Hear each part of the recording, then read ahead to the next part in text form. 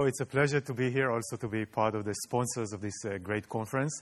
I'm going to talk about how can we quantify our environmental performance from the source all the way through the site. And so 4 years ago, I was the CEO of a company called Heliofocus. We were building the world's largest solar concentrator. And as you can see, such solar concentrator contains a lot of steel and concrete.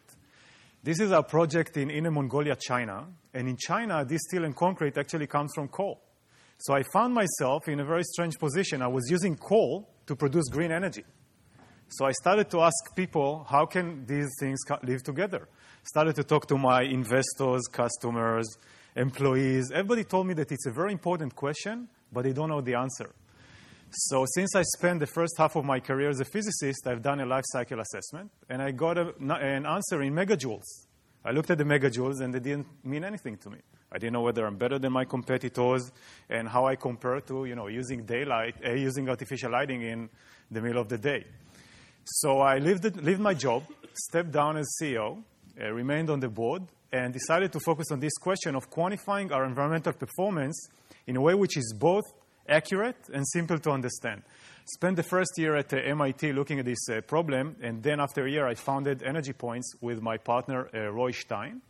And the first thing that we looked at is what is the state of the art today? How does people think today about their environmental performance? And I'll make a bold statement. This is Sustainable Brands. I think that the state of the art is very poor. If you look on this integrated report, this is Intel's attempt, one of the leading companies, to integrate environmental and financial performance. So the financial performance is very easy to understand. We have one metric, dollars. If we do business in multiple currencies, we have a currency converter. And every executive is trained to understand financial balance sheet. Now, the environmental performance has 7 metrics. There's no conversion between them. There's no way to optimize them. And actually, I will claim that these metrics are not meaningful. The reason I claim this is because all we look at is what's within the 4 walls of our facility. Only the demand side. We think inside the box, because kilowatt hours, gallons of water, it's all inside the facility. So while brands devote huge amount of effort to think about the supply chain, they have zero visibility to the energy and resources supply chain. So the state of the art is complex and really incomplete. So if you ask yourself, why does the world's most sophisticated organizations think about environmental performance in such an incomplete and fragmented way? The reason is the complexity. It's extremely complex. If you think about the electricity infrastructure, the water, the transportation, natural gas, waste, material, and so on, this is probably the most complex system humanity ever built. And and organizations optimize what they can measure. And what they can measure is what enters the facility, so they end up with zero visibility to the energy supply chain. So then we stopped, and we asked ourselves, how did other industries evolve from fragmented, incomplete, difficult to understand information into simplicity and accuracy? And the easiest example is navigation. 20 years ago, if you wanted to navigate, you probably would stop at a gas station, buy a map, and try to draw the directions. Then a company called Navteq painstakingly digitized the maps in the US, sold to Nokia for $8 billion, talking about creating value and a $1 trillion market, and enabled companies like MapQuest give us directions that we can print out. Then GPS came along and helped us to do correction and recalculation. And Waze, that was recently sold to Google for more than $1 billion, optimized navigation in the way that today navigation became time management. You step into your car, you type in the directions, and the car will calculate how to bypass traffic jam and so on. So the market moved from data aggregation to simplicity and accuracy. Many markets move the same way. Think about LinkedIn that we use every day. We had a fragmented Rolodex, and now we have a digitized, relatively accurate way to integrate all this data, and it's a $34 billion company. So where are we in environmental performance? I think that on one hand, we didn't even start, because with 7 metrics on one report that doesn't talk to each other, so to speak, we didn't even start the process of optimization. On the other hand, we have beautiful dashboards and a lot of visualization tools, so we're probably somewhere in the middle. So we're here in Energy Points because we think that we're watching the birth of a huge industry. an industry that will allow us to calculate our environmental performance with simplicity and accuracy. And the question that we then asked is, what if? What if we could really do it, really calculate our environmental performance from the source all the way through the site in a way which is simple and accurate? So what we've done in the last 4 years, we developed an integrated metric for environmental performance from the source to the site, a metric that combines natural gas, waste, electricity, water, really complex things. So basically our groups are applied mathematicians and physicists. We built a huge database that allows us to capture what happens locally, what comes from coal, what comes from natural gas, what comes from solar, what comes from wind, where is water scarcity, what gas pipe we use, and so on. And then we embedded carbon implicitly into the system by asking how much energy you need to invest to mitigate for carbon emissions. So it's all only an energy unit. And energy is the common denominator. It can be very simple, although if you think about it, even the units of energy are complex. If I'm going to do a board presentation in BTUs, the board will laugh. Calories is kilowatt hours, megajoules are really confusing units. So we picked up the most intuitive energy unit in the US, which is a gallon of gas. If you think about it, in the US, the system is built to create intuition for a gallon of gas. About 2 hours a year, 2 full hours, we stand in front of a pump, fueling our cars, having nothing better to do, just see how much it costs. Whenever we drive, the world is trying to teach us how much a gallon of gas costs, and it's a physical experience. So we said, let's do the math behind the scene to convert everything to a gallon of gas, and then we can normalize all resources as a gallon of gas. So if the CFO gets a report in energy points, he says, okay, I know how much it costs more or less because I know how much a gallon of gas costs, although what we quantify is energy, not directly money. So how can we quantify? Sorry, yes?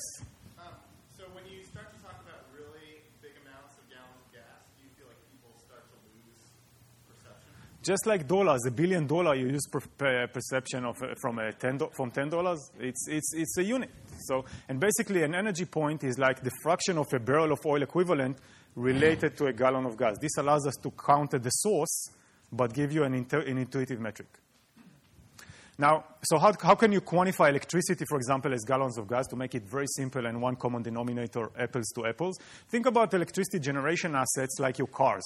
So you can rate them from a Hummer with very low MPG, this is the MPG of coal, to a Prius, which is kind of solar and wind, really high MPG. You rate them by efficiency. This is a summary of about 2,000 different power plants. So in coal, I get about 8 kilowatt hours per an energy point, like the MPG of coal. How many miles can I drive per gallon? How many kilowatt hours do I get from a coal-fired power plant? Then we overlay this concept on the entire grid worldwide. So we have like 1.8 billion conversion factors. When we think about carbon and carbon regulation, there's, let's say, a few hundred conversion factors. We have 1.8 billion, and which allows us to know what's the MPG behind every plug. Every faucet. Really accurate, but we maintain the simplicity. Now, water is a much more complex problem. So to solve water, what we've done, and by the way, I come from Israel, and in Israel, water appears on the news just like college football in the US. So you really grow up aware of the water issue. So water, you need to ask 3 questions. How much energy a local utility actually consumes? How much energy it should consume in order to ensure sustainability, because the same water pump in Phoenix and in Boston will have totally different environmental impact. And then the source of this energy. So you can see here, for example, that water in Boston is about 1 energy point, 1 gallon of gas for 1,000 gallons of water. In Phoenix, it's about 3 times more. So everything is local. You need to do these calculations locally, but then provide the information accurately and simply. And the way we provide this information is by basically building a calculation engine. So the calculation engine takes into account the consumption data, what you collected, the organization already collected within the 4 walls of the facility, inside the box.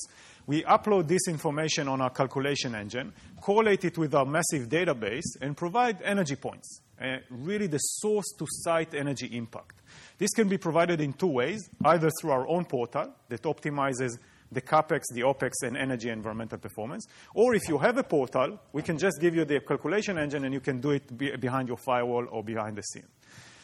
We've launched this product about a year ago. Now the market picks up beautifully. We're really happy about the way that it picks up. And I think that fundamentally it picks up because of the business benefits, because of the value proposition.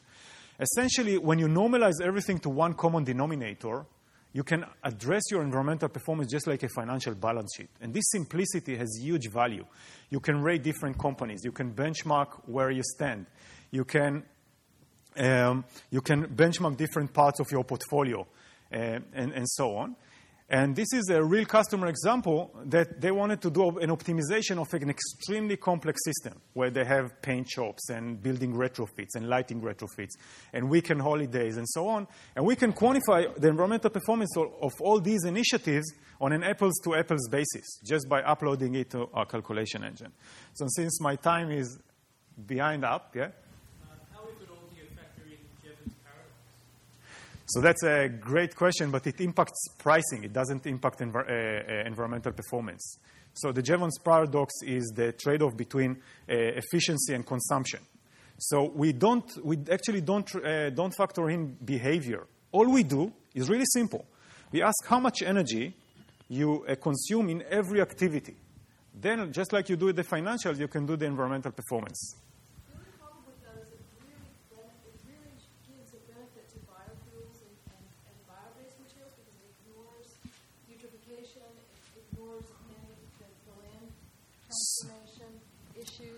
So I have a surprise for you. So if you look at wood and biomass, it's actually, you see that the efficiency is not that high. And the reason is, this is a summary of a huge database, and we can discuss about it offline. So when you calculate, for example, biofuels, you need to calculate how much energy is invested in collecting the feedstock. And on all this that is proportional to the land area. And that turns out to reduce the efficiency. And we factor in carbon with the best publications that we can find because there's a lot of effects like albedo effect and so on. So we can discuss it offline. One more question on that slide. So if you map the billions of people, aren't more than 1 billion people using wood and biomass, or maybe 2 billion people globally?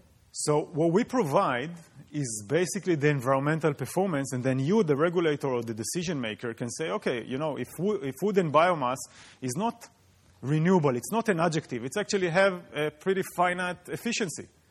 Even solar, it has a finite. If you mapped global population to who uses that? So that then the impact, which is basically like dividing the amount of kilowatt hours that they consume by this factor, which gives you the EP, the impact of wood and biomass will be huge.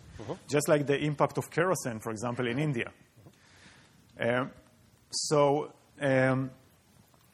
wrap it up, so I know that I convinced you that it's a complex system, but I hope that I convinced you that we have a very simple solution for it. And I hope that next time that you think about your environmental performance, you'll think about the source all the way to the site. And it shouldn't be more complex than navigating with the GPS. Thank you very much.